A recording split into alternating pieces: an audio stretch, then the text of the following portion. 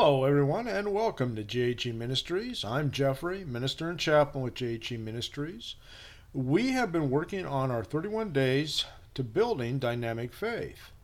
So today, let's take a look at day 11, growing through steps of faith.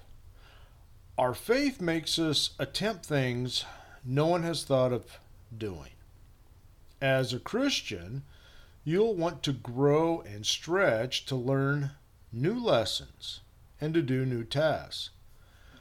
God continually pushes us out of our comfort zones and into a new challenge. And when a challenge is bigger than our ability to handle it, we'll grow our faith as we attempt to do this new task. Success comes when you share what God says in His Word and when you give testimony of what God is doing in the lives of His people. New steps of faith are not about the things you do, but they're about God working in you. Your main emphasis is never on the things you do or the preparation that you make. Although these things are important, it is God who works in you both to will and to do for His good pleasure.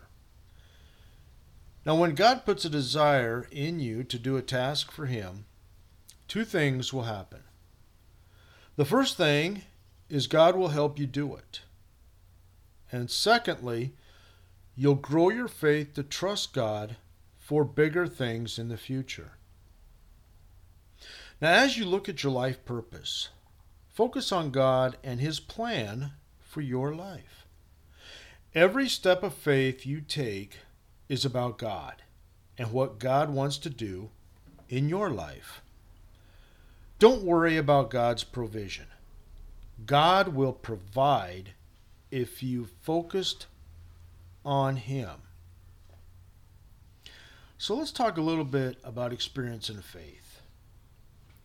Review your statement of your life purpose. Make sure this is what God wants for your life. So review your life plan.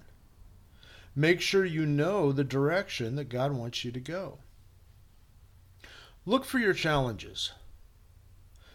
Make a list of 2 or even 3 steps of faith that are facing you both now and in the distant future. And think about what you must do